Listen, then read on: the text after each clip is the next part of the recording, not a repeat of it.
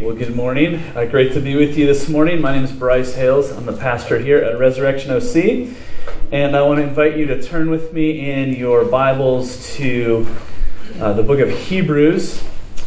And we're looking at the end of Hebrews chapter 4, the beginning of Hebrews 5 this morning as we continue our series, Is Jesus Enough?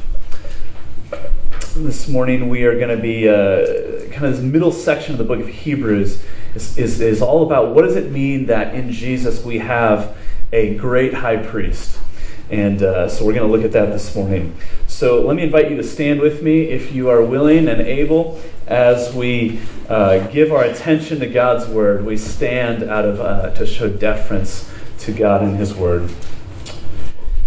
Hebrews 4. Starting at verse 14. Since then we have a great high priest who has passed through the heavens, Jesus, the Son of God. Let us hold fast our confession. For we do not have a high priest who is unable to sympathize with our weaknesses, but one who in every respect has been tempted as we are, yet without sin. Let us then with confidence draw near to the throne of grace, that we may receive mercy and find grace to help in time of need. For every high priest chosen from among men is appointed to act on behalf of men in relation to God, to offer gifts and sacrifices for sins. He can deal gently with the ignorant and wayward, since he himself is beset with weakness. Because of this, he is obligated to offer sacrifice for his own sins, just as he does for those of the people. No one takes this honor for himself, but only when called by God, just as Aaron was. So also Christ did not exalt himself to be made a high priest, but was appointed by him who said to him, "You are my son, today I have begotten you." And he says also in another place, "You are a priest forever, after the order of Melchizedek." In the days of his flesh, Jesus offered up prayers and supplications with loud cries and tears to him who was able to save him from death, and he was heard because of his reverence. Although he was a son, he learned obedience through what he suffered. And being made perfect, he became the source of eternal salvation to all who obey him, being designated by God a high priest after the order of Melchizedek. This is God's word. It is completely true. And it's given to you because he loves you. Would you pray with me? Let's pray together.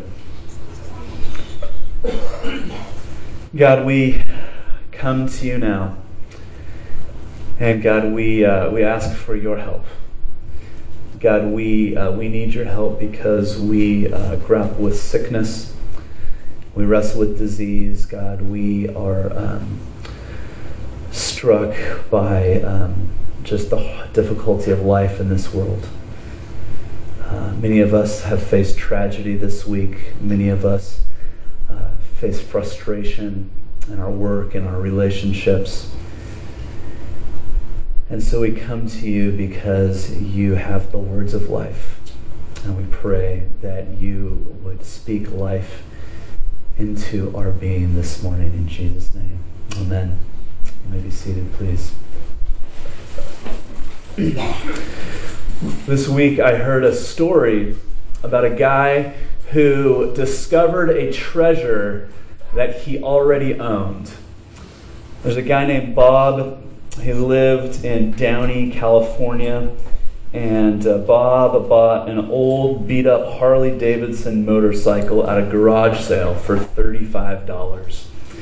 And having bought this motorcycle and driven it around for a couple weeks, it was in pretty bad shape. And after thinking about it and then procrastinating for a few more weeks, Bob finally called up the company, Harley-Davidson, on the phone to find out about some replacement parts.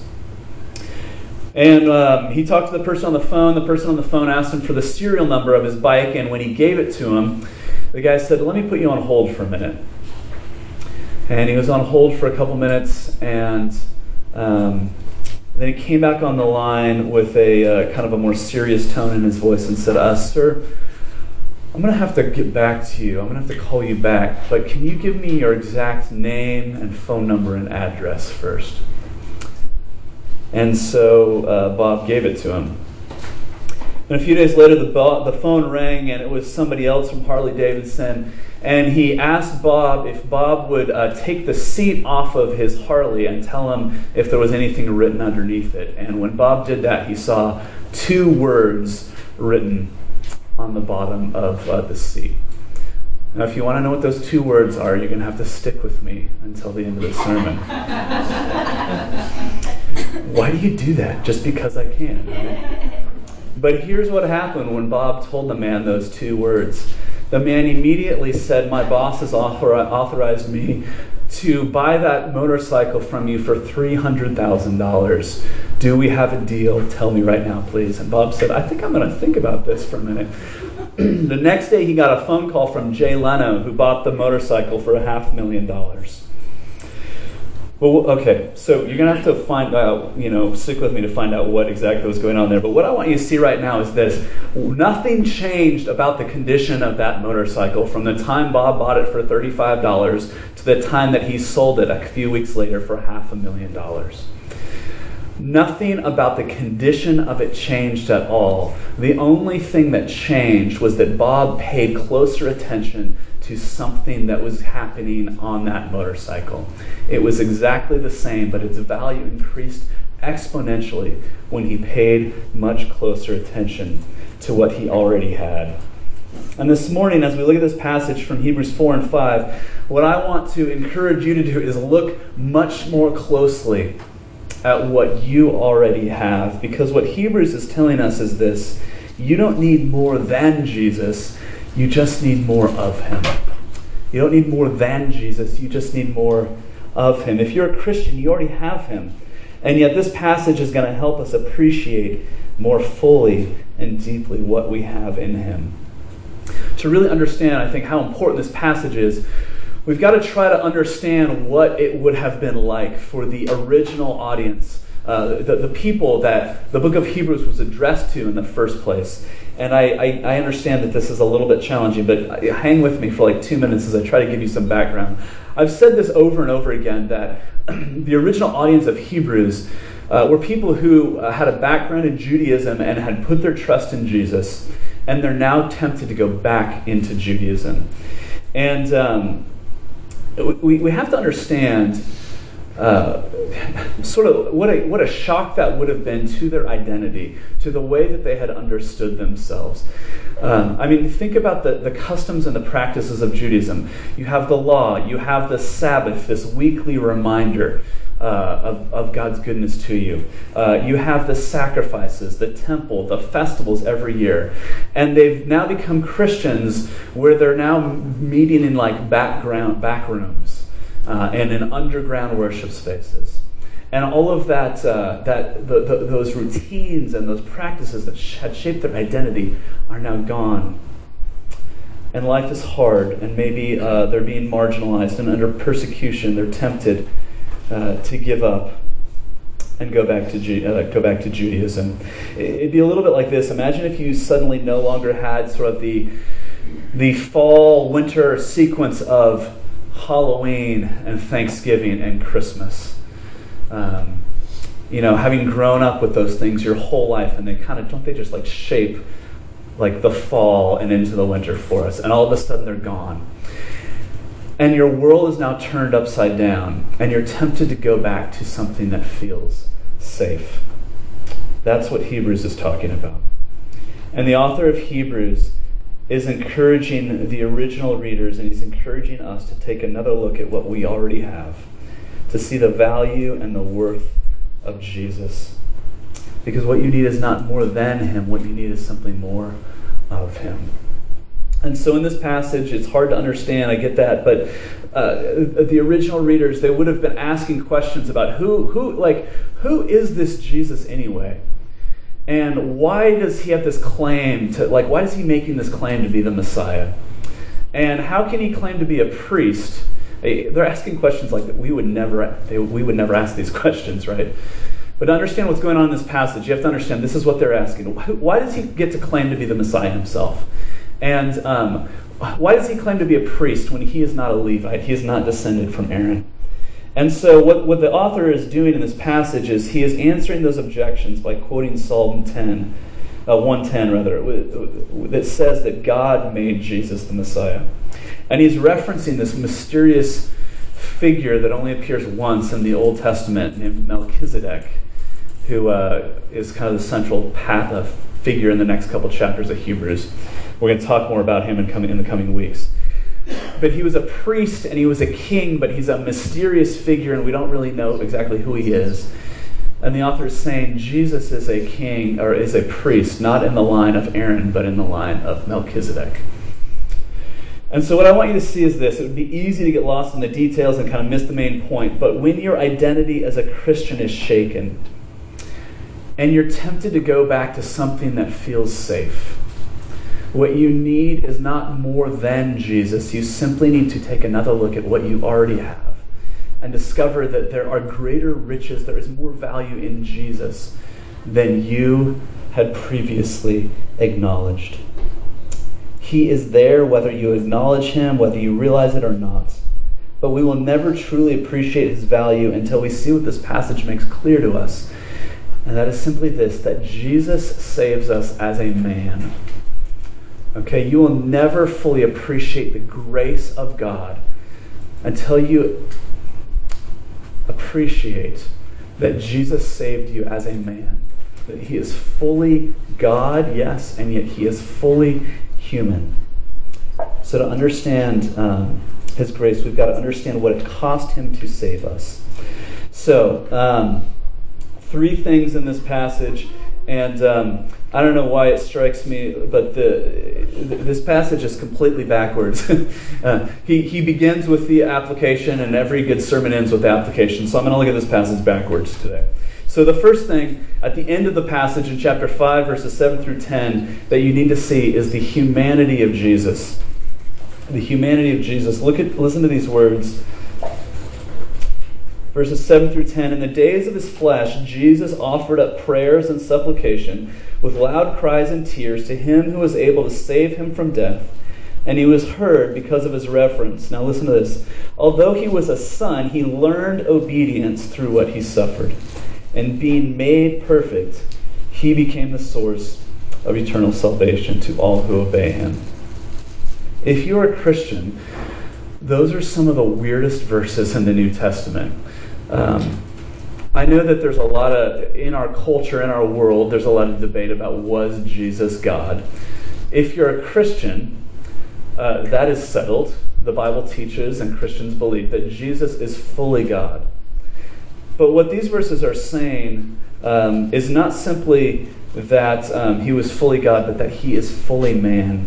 He is fully human. They talk about not just that Jesus suffered, but it says that he learned obedience, that he was made perfect.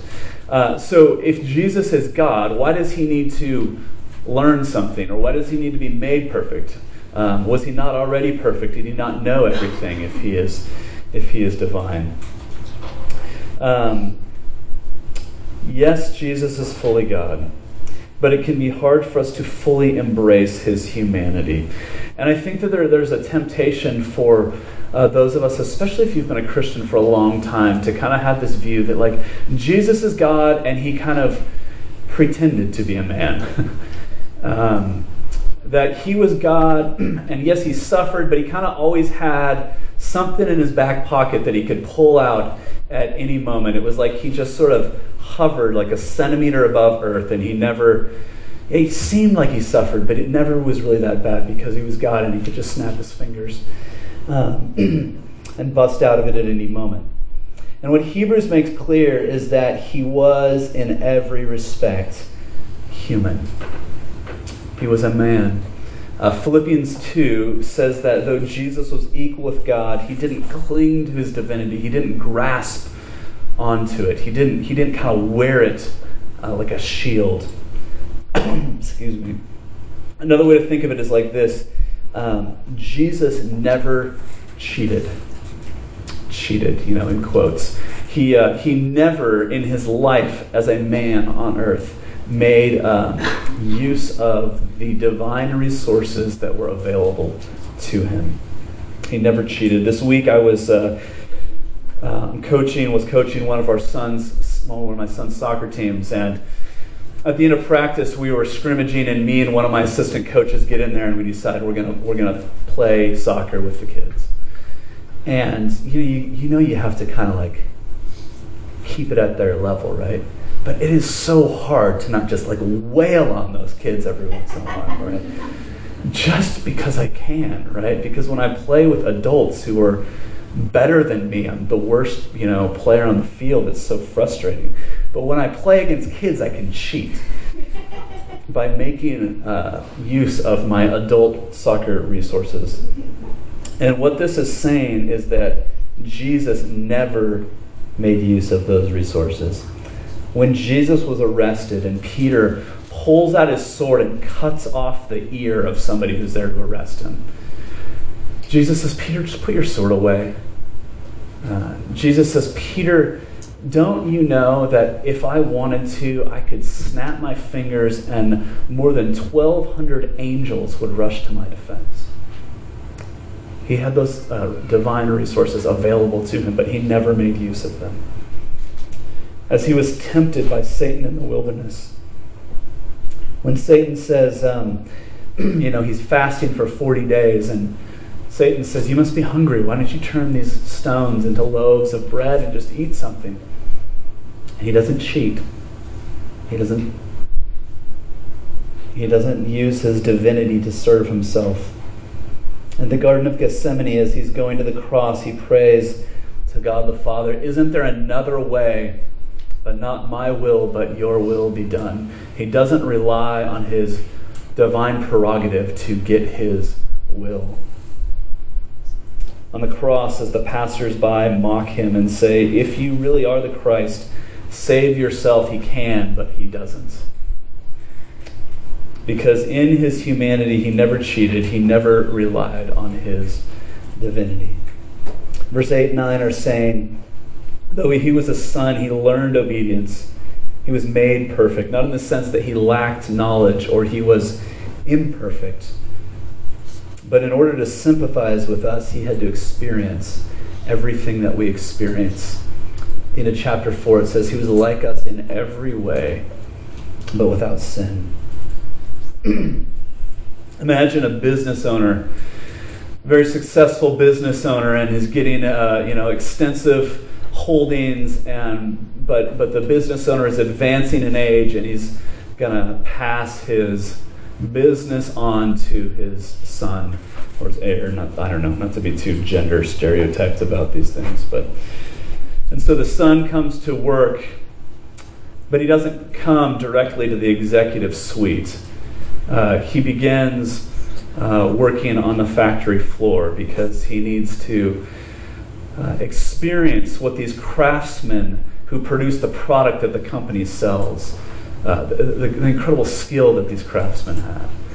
And then from there he moves on to sales because he needs to know what it's like for his sales force to experience the hopes and despairs of living on commission. And then he goes into the accounting department because he needs to come to terms with these complex numbers and how they point to the profit or losses of a company. And it's only as he starts at the bottom and works his way up that two things happen, that this new business owner would ever actually earn the respect of his employees, because he started at the bottom and experienced everything that they did. It's only as he starts at the bottom that he would earn their respect, but it's really only then that he would actually understand and sympathize with them and therefore be able to run the company effectively. Now consider the sacrifice that Jesus made. For all eternity, Jesus is God, has been God, was God, continues to be God. For all eternity, he has dwelt in unapproachable light. He's the radiance of the glory of God. And at a certain point in history, he took on our humanity. He took on a body. He took on the not just a body, the essence of our humanity, our weakness, our human frailty. taking on physical limitations, not availing himself of his divinity. Jesus took on and continues to this day to have a body. He is still fully human. Why did he do that? He did that for you, in order to understand you, in order to sympathize with you. Now, why was that necessary? Well, the second thing that we've got to see, and this is so crucial, he had to be like us in every way. He had to be fully human in order for the second thing to be true. The second thing that we see in this passage in the middle, the first part of chapter 5, verses 1 through 6, is that Jesus is our priest or our advocate. Verse 1, chapter 5 says, "For every high priest chosen from among men is appointed to act on behalf of men in relation to God, to offer gifts and sacrifices for sin." Okay, what it's describing there is with the essence of what it means to be a priest. A priest is a go-between. He says the high priest acts before God, what does it say? On behalf of men in relation to God.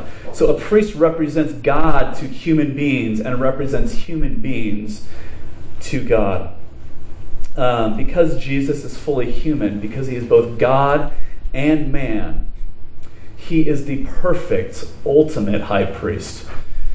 In the Levitical system in the Old Testament, you had priests and high priests, but this says that Jesus is the great high priest, or the mega high priest. He's better than even the high priest, because he is the one who is able, he is at home on both sides of the divide, if I can put it like that way. He is at home on the human side, and he is at home on the side of divinity, because he is fully God and fully man.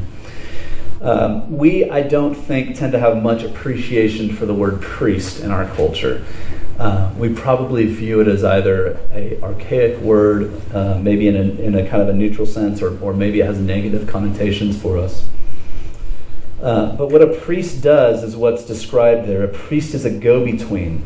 A priest represents us to God and represents God to us. And so, maybe a more helpful way to think about it is actually instead of the word priest, is to think of Jesus as our advocate, or as our lawyer. One thing that Ashley and I discovered when we moved to Scotland many years ago, we only pretty much have one we call lawyers or attorneys, like they're all the same. But in the UK, there are many different words for lawyer: barrister, solicitor, an advocate, and they all have different functions. And an advocate is a lawyer who represents you at trial. Many years ago, Ashley and I were renting a house, and our landlord was a nightmare. And after 3 months, we were like, we have to get out of this place. And we moved out of the house we'd been renting, and she totally ripped us off. She kept our deposit. Amazingly, in the 3 months we lived there, we managed to do exactly the amount of damage to the house as our deposit was. What a coincidence, right? And so we were talking, we just happened to have a friend from church who was an assistant district attorney for the county. And as we were talking to him, he said, you have a case here. And so he was our advocate. He was our representative when we took our former landlord to small claims court.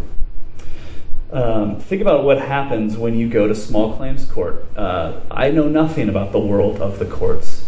And to walk in there, I remember walking in there the night that we were going to court, going, what's going to happen? We're talking to each other, going, do we have to say anything? I have no idea what's going to happen.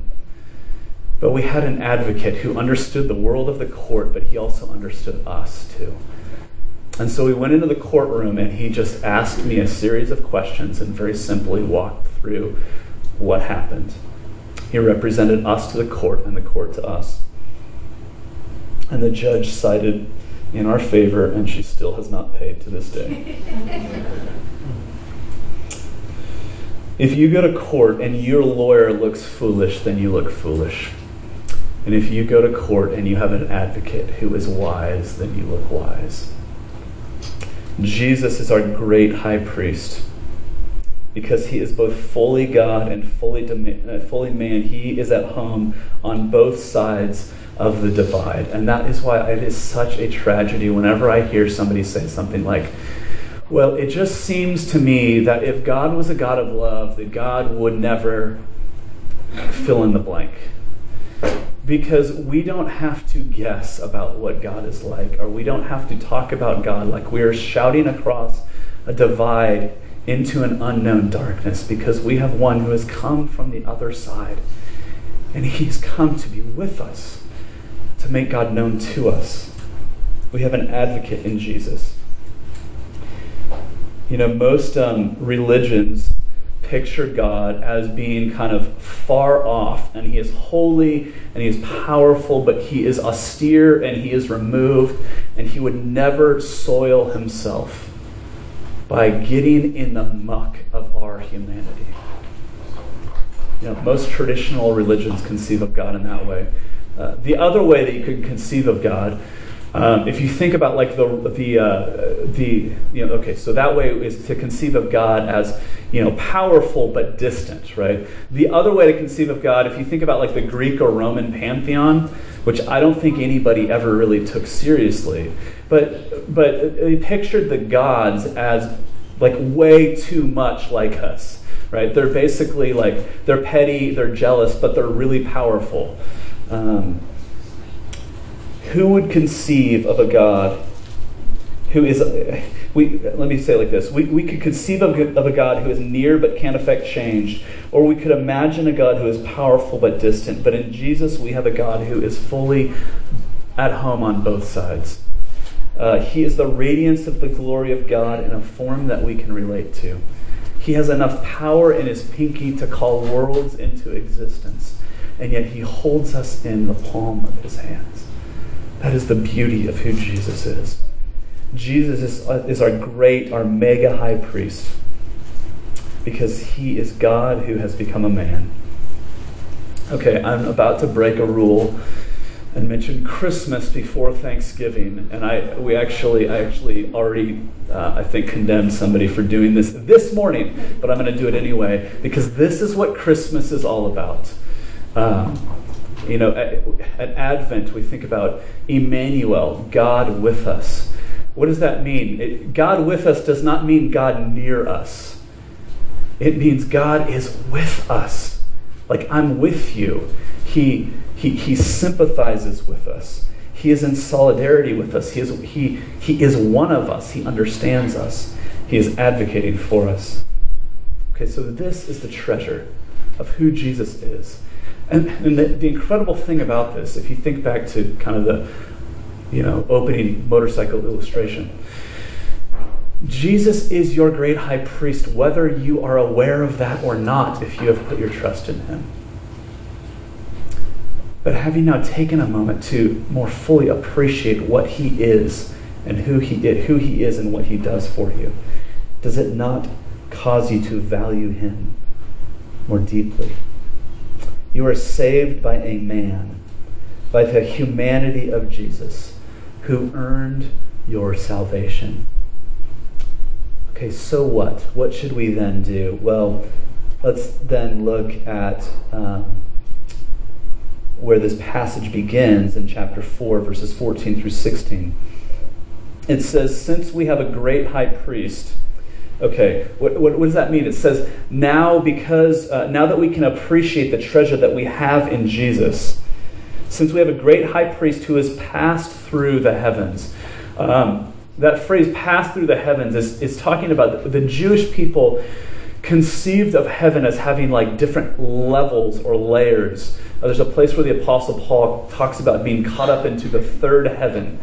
And what it's saying is that Jesus, the man, having ascended, out of the earth, passed through the levels or layers of heaven and walked right into the inner sanctum, into the throne room of God, where in his body he sat down at the right hand of God the Father.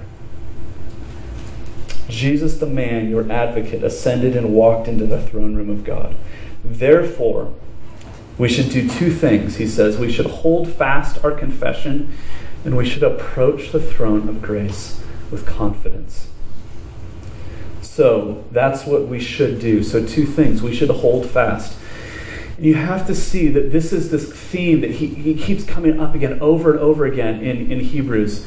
In chapter 2, the author said it like, he's used different words, but he said the same thing over and over again. In chapter 2, he says, do not drift away. Do not drift away from Jesus. Elsewhere in chapter 2, he says, we must pay much closer attention to the things that we have heard. In chapter 3 and 4, he warns us not to harden our hearts against God.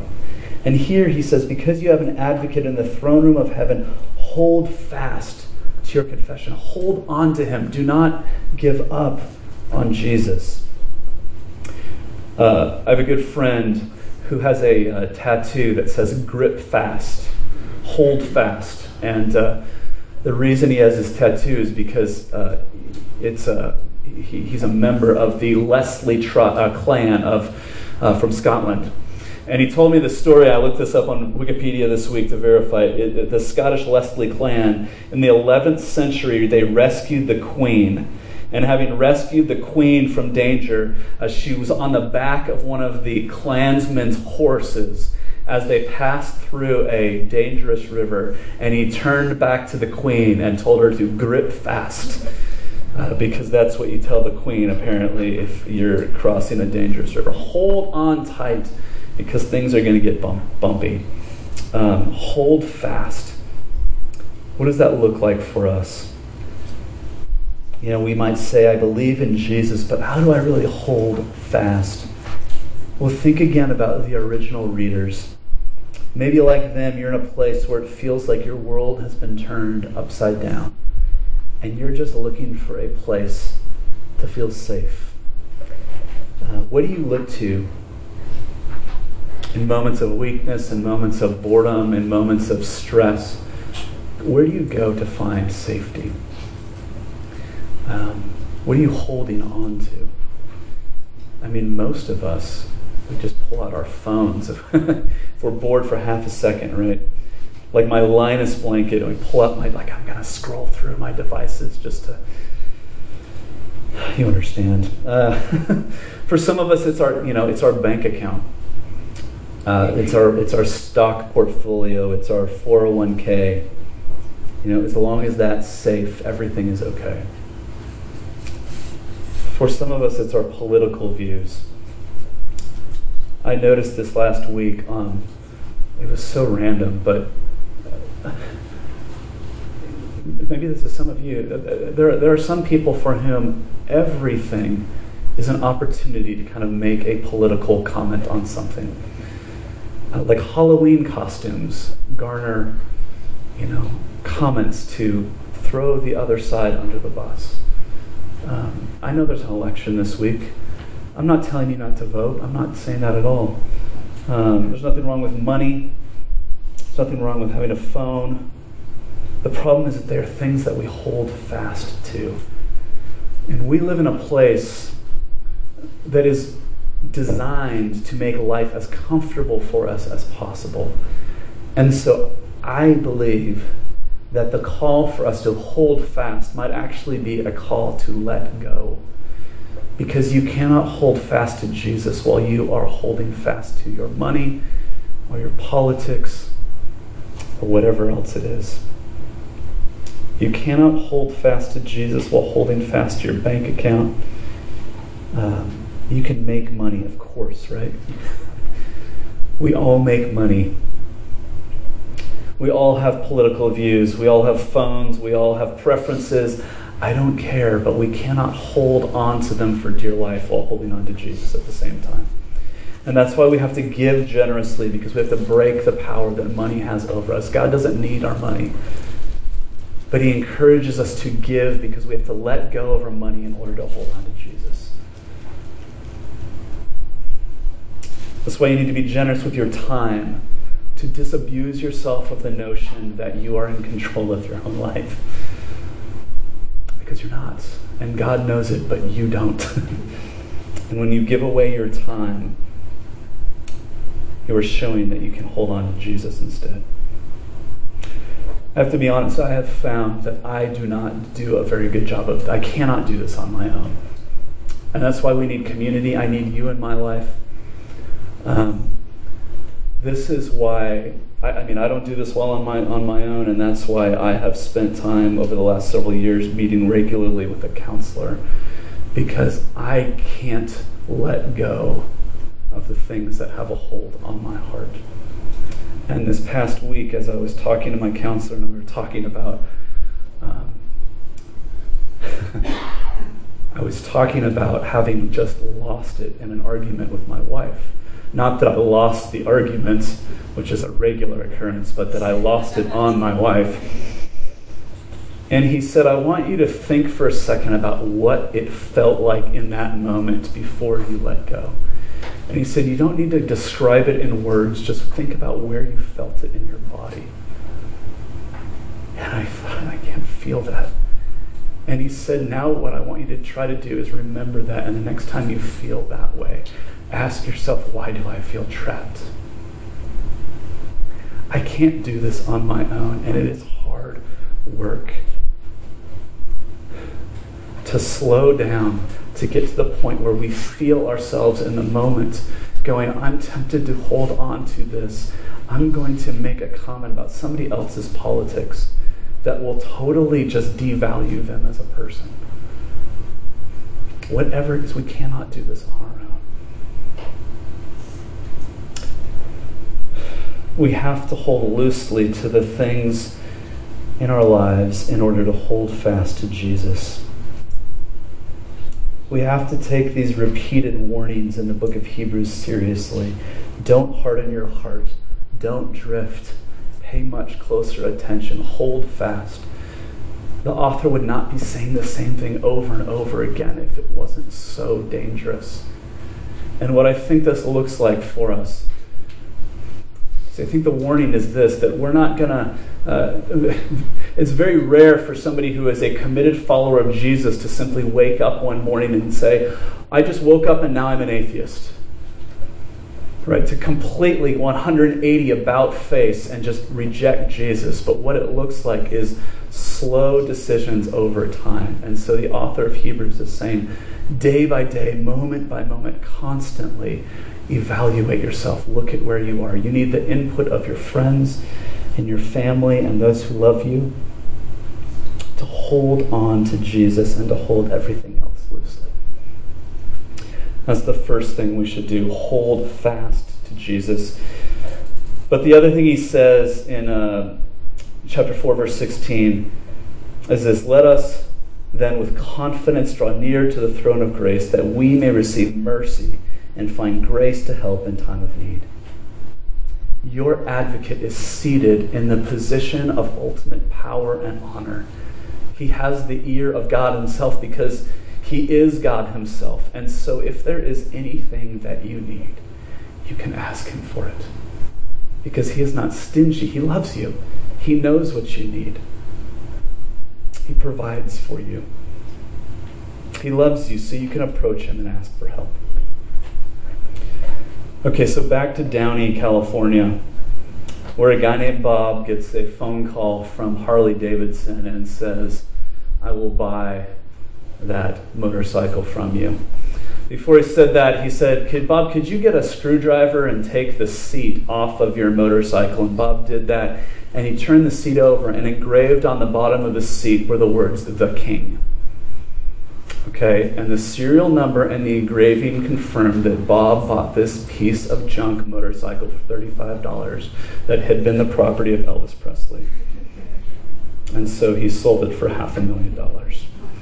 But the thing that I love about that story is this: nothing changed about the condition of that motorcycle to transform it from a functional piece of junk into a glorious ruin. The only thing that changed about it was the name that was stamped upon it. And if you're a Christian, that is what's true of you. The only thing that is significant and valuable about you is that there is a name that has been stamped upon you. In our baptism, Jesus, God the Father, God the Son, God the Holy Spirit, puts his name upon us. And that is why you are valuable. You will never fully appreciate the lavish grace of God until you realize what God did in order to make that a reality in your life. That Jesus, who possessed the riches of divinity, was willing to give it up in order to become a man, in order to live a perfect life, in order to die the death that you deserved, in order to be raised again from the dead, in order to ascend to heaven and pass through the heavens into the inner sanctum, the throne room of God, where he still has a body and he prays for you. And that's the value of what Jesus has done for you. Let's pray together.